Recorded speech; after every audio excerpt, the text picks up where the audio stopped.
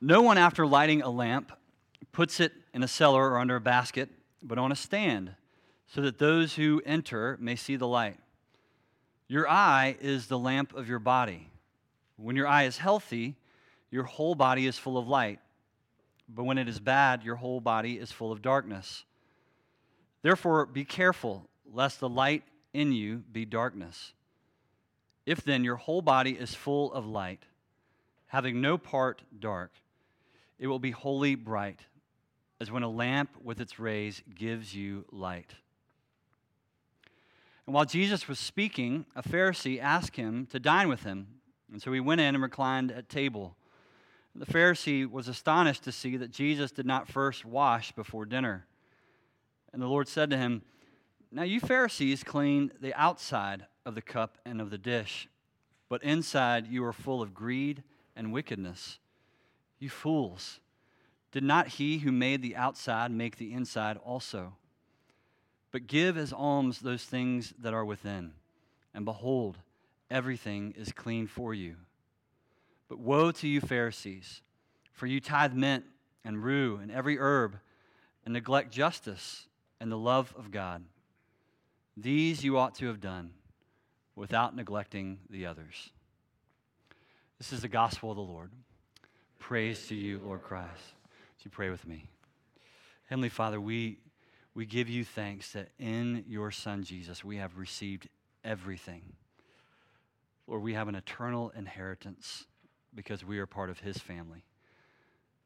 And so, Lord, I pray this morning that you would remind us of who you are, that you are a God who loves to give. Lord, that we would be moved to gratitude and generosity because you have indeed given us everything in Christ. I pray this in Jesus' name. Amen. If you would be seated. My glasses are on the back, on the sound thing, I think. Can you go get them? Thank you.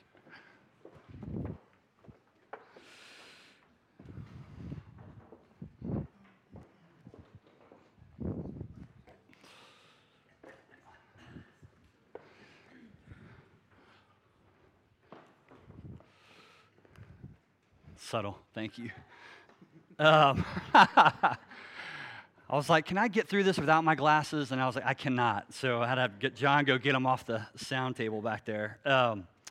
Just part of being 44. Okay. Good morning.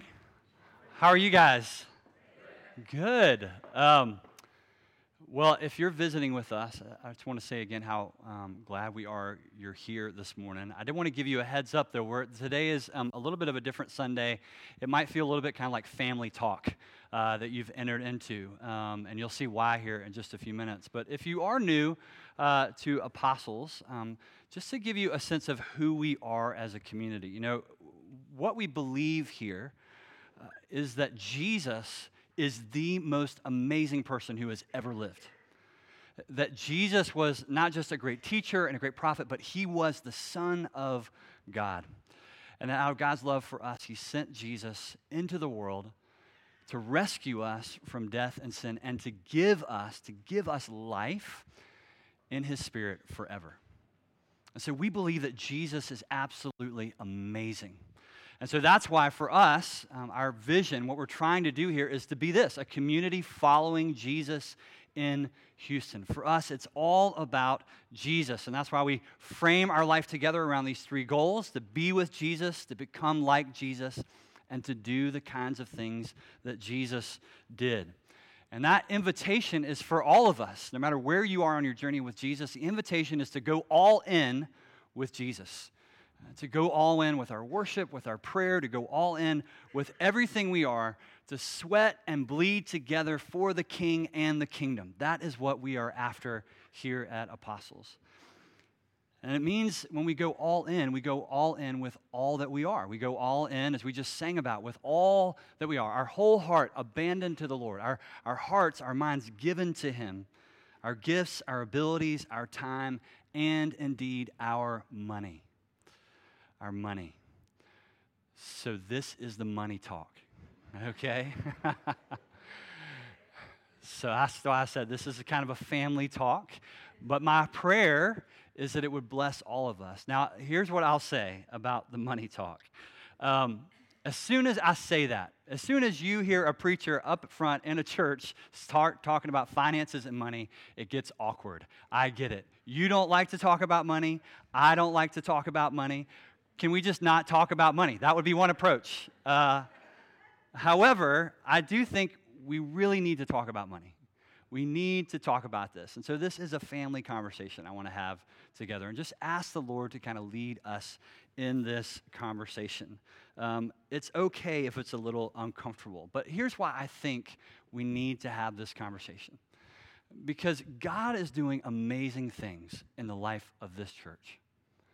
God is doing incredible things in your life through this community and through you in the life of this community.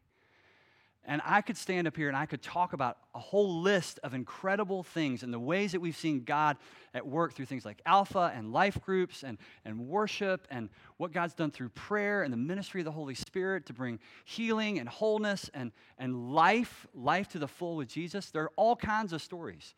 In fact, I was so encouraged this week. Several people just said to me how much they love being a part of this community because of what God is doing in their life through it. Some of it was about life groups. Some of it was just what happens here on a Sunday when we worship, we encounter God together. But several folks said, this church is more alive than any church I've ever been a part of. And so I praise God for that. Praise God. God is at work here. The Holy Spirit is at work in our midst. And so we praise Him for that. And because of that, our city is being changed, whether we realize it or not. Our relationships are being changed, whether we realize it or not. And our hearts are being transformed by God. And so because of that, because it's a heart thing that's going on here at its core, we need to talk about money. Because when we talk about money, especially when the scriptures talk about money, that's their focus. When they talk about money, it's not really about money. It's really about the heart. And so we want to focus in on our heart before the Lord Jesus this morning. And so what I want to do is I want us to look at what Jesus says when it comes to money and giving in our hearts. And so if you've got a Bible, I want you to open up to the words we just read, Luke 11. If you didn't bring a Bible, there's some blue Bibles kind of scattered around the room, or feel free to pull it up on your phone. But Luke 11 is where we're going to kind of camp out and look at Jesus' teaching. Jesus, as you're turning there, just a reminder, Jesus loves to mess with us, okay? Jesus loves to mess with the way that we think and the way that we see the world. And so He loves to take things and kind of turn them upside down on us. And that's exactly what Jesus does when it comes to this idea of giving and money. In fact, Jesus makes this really clear in His words recorded in Acts 20:35 when He said, "It is more blessed to give than to receive."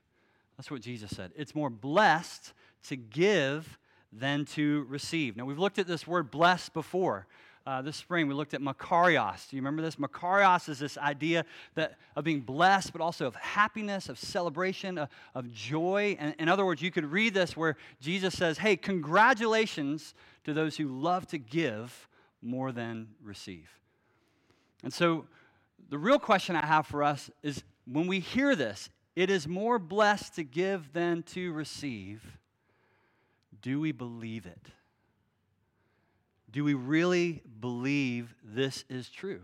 It is more blessed to give than to receive. Now, whether we'd be willing to admit this or not, I know this is certainly true for myself. There is a part of me that has a hard time really, really believing this is true. I think part of what I feel on the inside is like, this is a moral ideal that is admirable. Thank you, Jesus, for showing us what the best would be. But it's not real practical. It's hard to actually work this out in the midst of everyday life. How in the world does it work that it's actually better to give away than to ever receive anything in our lives? It just feels unreasonable on a certain level in the midst of everyday life. Impractical, unworkable. And so we hear you, Jesus. We hear you saying, this is the way it should be. But then in real life, I just don't know that this is right. That this works.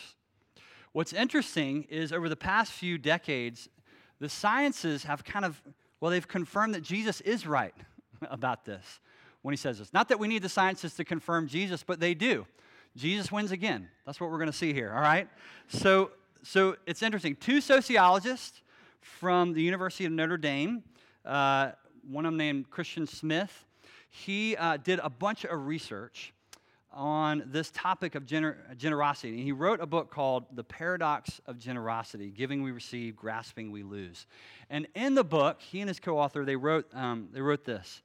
It says, people rightly say that money cannot buy happiness. But money and happiness are still related in a curious way. Happiness can be the result not of spending more money on one's self, but rather of giving money away to others. Generous financial givers are happier people.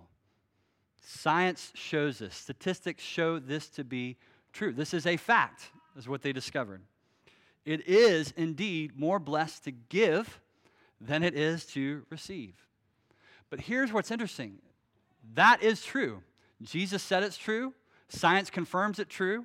And yet most of us actually, when we operate in the midst of our everyday, we operate out of the belief that more is better. We actually operate out of this place where more is better, so receiving is better than giving. Smith goes on to say our materialistic, individualistic culture has cultivated within us what he calls, this is intense, he says it is a psychotic lust for affluence that is completely out of touch with reality. He says that's what's happened to us in our culture. In other words, what he's saying is we live in this false reality, believing that it's better to get stuff than to give stuff. It's better to receive than it is to give, when in fact, everything, all the evidence says the opposite. That's why he says it's psychotic. Now, this is not a new problem, right? This is not a problem peculiar to our culture or our moment in history. This is a human problem. And that's why Jesus spends so much time talking about money and about giving. It's interesting. I heard the other day from another pastor that he read somewhere as much as 25% of Jesus' teaching touches on money and finances and giving. I looked this up, and I found this. Biblical scholars have identified about 1 out of every 4 parables that Jesus tells are related to money or finances. So just kind of let that sink in. Imagine if 1 out of every 4 Sundays from now on, we're going to focus on money, right? Is this still the most awesome church you've ever been to, right? That's how much Jesus talked about money. Isn't that incredible? That he spent that much time focused on it. And it's not because of money, right? It's because Jesus is interested in our hearts. And he knows that money is connected with our heart and our life with God. How we relate to money says a lot about what's going on within us. And so for Jesus, money is always about way more than money. So let's look together at Luke chapter 11. If you want to look at verse 33, it says there that no one, after lighting a lamp, puts it in a cellar or under a basket, but on a stand, so that those who enter may see the light. Now, what does Jesus mean? I think this part's pretty kind of self-evident, self-explanatory. We get it.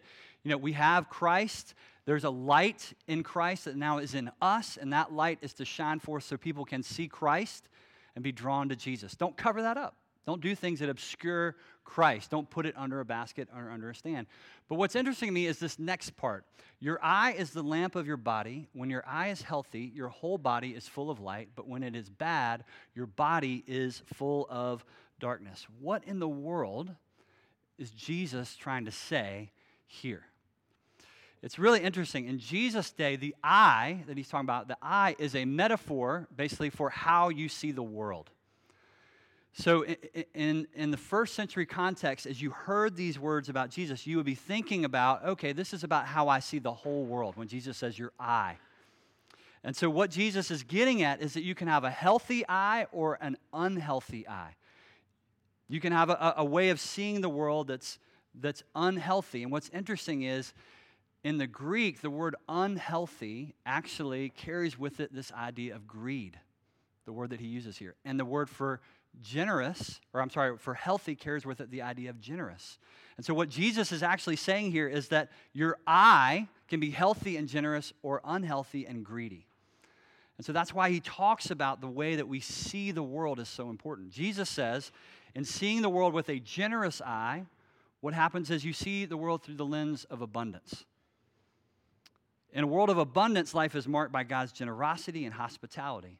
God is the God who gives and gives and gives and gives. And so to see through the lens of abundance, is to have a healthy eye, and it's to live a life marked by generosity and gratitude. On the contrary, to have an unhealthy eye, Jesus says, is to look at the world through the lens of scarcity.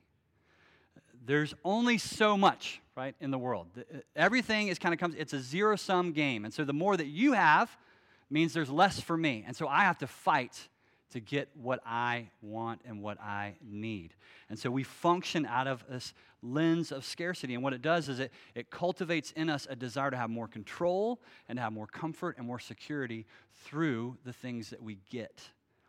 And so as a result, Jesus says, you get an unhealthy eye, you get an unhealthy outlook on the world marked by selfishness and greed and relentless pursuit of more and more and more. And what Jesus says here is he says, don't see the world that way. But instead, what he says is, be sure that the light in you does not become darkness. In other words, don't allow your vision to be obscured. See the world rightly. Have a healthy eye, a perspective of abundance.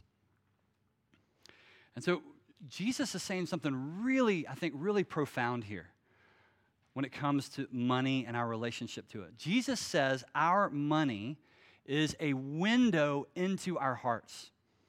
Our money is actually a window into how we see God and how we see ourselves and how we see the world. There's a great quote that I came across from a guy named R.T. Kendall. In fact, somebody in our church family gave me this book last year, and I don't know who it was, but they handed me this book, and I've been reading it, and it's amazing. It's from like the 1950s. It's called Tithing, R.T. Kendall, and he touches on this idea that this is very much connected to our hearts, and this is what he says. He says, we reveal our hearts by our giving. If our faith has not touched our budget, then Christ has not fully captured our hearts. We show who we worship by how we use our money. Tithing is not about solving the church's financial problems. It is about the solution to our own spiritual problem. It is likely the biggest hitch. Listen to this. This is his claim. It is likely the biggest hitch in our Christian growth. It is our stewardship of money. And then he goes on later to say, our unhealthy relationship with money has the power to arrest our development at a spiritual level. Now, I don't know about you, but I feel convicted by that.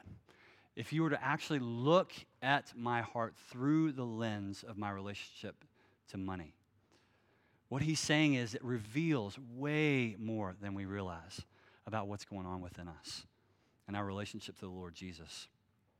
And here's why. Because at the deepest level of our hearts, we were made by God and for God in the image of God. In the end, only God and his way of living is going to actually satisfy us in our deepest longings. St. Augustine put it this way. He said, "Thou hast made us for thyself. Our hearts are restless until they find their rest in thee." In other words, until God has all of us, our whole hearts, including our money, we will never be content. We'll never be content. And so Jesus, that's why he says so much about money. He says a lot about money because it's not about the money. It's about our hearts and our relationship to the Lord. And so the question then is, how do we approach this idea of giving as a heart issue and not just about money? Thankfully, Jesus tells us. Look in Luke 11, again, at verse 37. It says that Jesus was invited to the home of a Pharisee. The Pharisees had a very particular and peculiar way of washing their hands. This whole kind of ceremonial thing they would do to make sure their hands were clean and that everyone knew their hands were clean because it was a sign of their commitment and their purity. And so they had this whole kind of routine. And so here in these verses, what we encounter is a Pharisee who sees Jesus not do any of that. And he gets offended. He gets upset because he's not following the rules. He's not clean before the Lord as he comes to this meal. And so when Jesus doesn't do this, they get upset. And this is what Jesus says when he sees how upset they are. He says, "Now then, you Pharisees clean the outside of the cup and the dish, but inside you are full of greed and wickedness. You foolish people, did not the one who made the outside make the inside also? But now as for what is inside you, be generous. Be generous to the poor, and everything will be clean for you." Jesus says that you are going to great lengths. That's what he says to the Pharisees. You're going to great lengths to wash your hands the right way. But what about your hearts? What about what's going on within? It's full of greed, he says. Your eyes are unhealthy. In other words, the way you're seeing the world is through the lens of scarcity, not abundance. That's his critique of them. But Jesus doesn't just criticize what they're doing. He actually invites them to change. He invites them to clean out their hearts. Now, how do they clean out their hearts? What does Jesus say? You clean out your heart, verse 41, by being generous to the poor.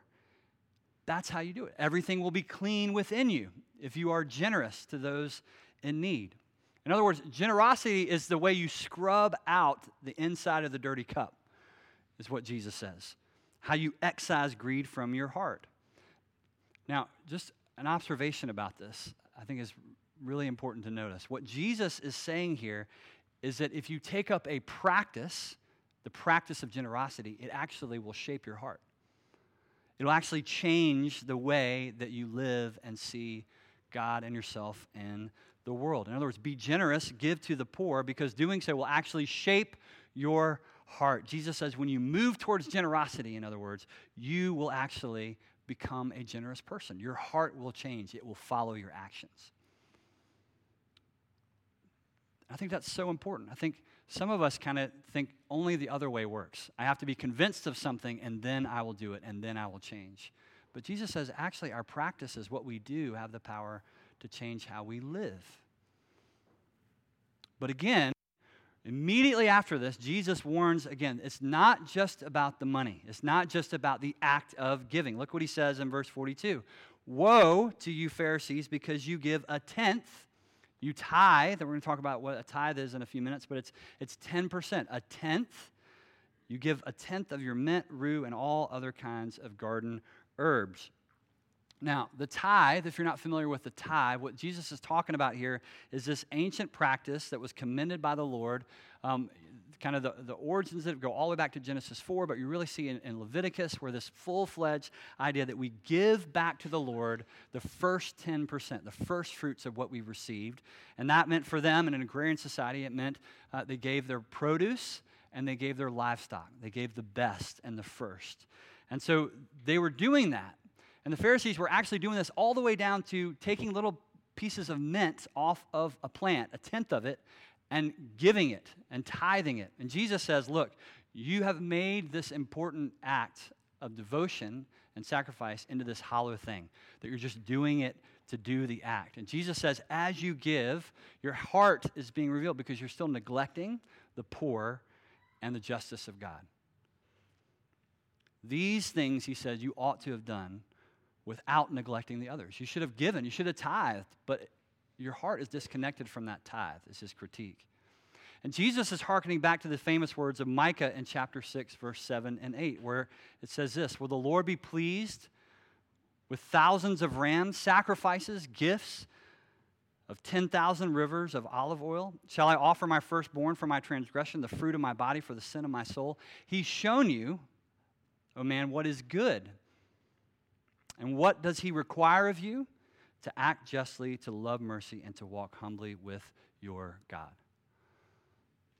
God's heart gives to us out of his love for us.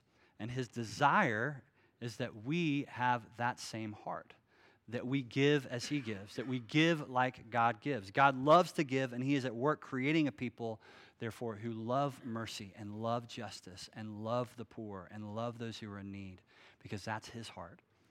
And so he's creating here, Jesus wants us to understand he's creating here a people of generosity, a people who love to give. Now, let me just say, that all sounds great, right? All that in terms of just kind of idea-wise, theoretically, giving and being generous and being moved by the heart and taking up this practice, it all sounds great, but we all know it's actually really hard to do. It's really hard for me to do. It's hard for all of us to do. And so what I want to do is I want us to take up this practice of generosity together. This is connected with our budget for next year. This is connected with our vision for next year. But really, I don't think this is about a budget conversation or a vision conversation. I think this is a heart conversation for us with the Lord. And so what I want to encourage us to do is take some time, if you haven't done this yet, take some time this week to think on these things and take them before the Lord and ask him what he would have you give. What does it look like for you to be generous, to give out of a heart that loves to give, because we worship a God who loves to give?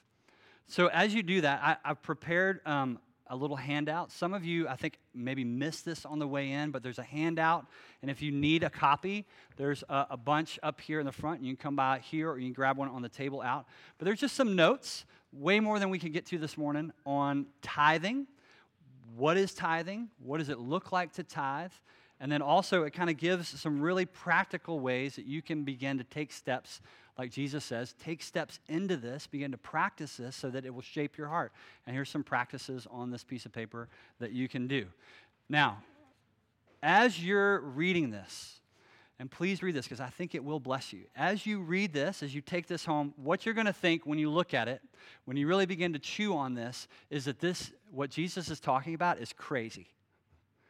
It really is crazy to think about what Jesus is calling us to be and do here in terms of generosity. It makes no sense. Unless he actually is the king and we actually live as people in his kingdom. That's the only way this makes sense, is if Jesus is who he said he was and we are in him who he says we are. That's the only way this makes sense. Jesus is calling us to follow him with all that we are, to be with him, become like him, and do the kinds of things he did. And if that is what we are working towards, if that's what he's calling us into, then it's going to change the way we see everything, not just money, the way we see our work, the way we see our relationships, the way we see sexuality, the way we see everything across the board will be turned upside down by his kingdom perspective. And so that's what he's inviting us into when it comes to giving and money. And so I want to say this is not easy. It is challenging. But what Jesus says is blessed are those who give. And do we believe him? Back to that first question. Do we believe that is true? So here's our dream at Apostles.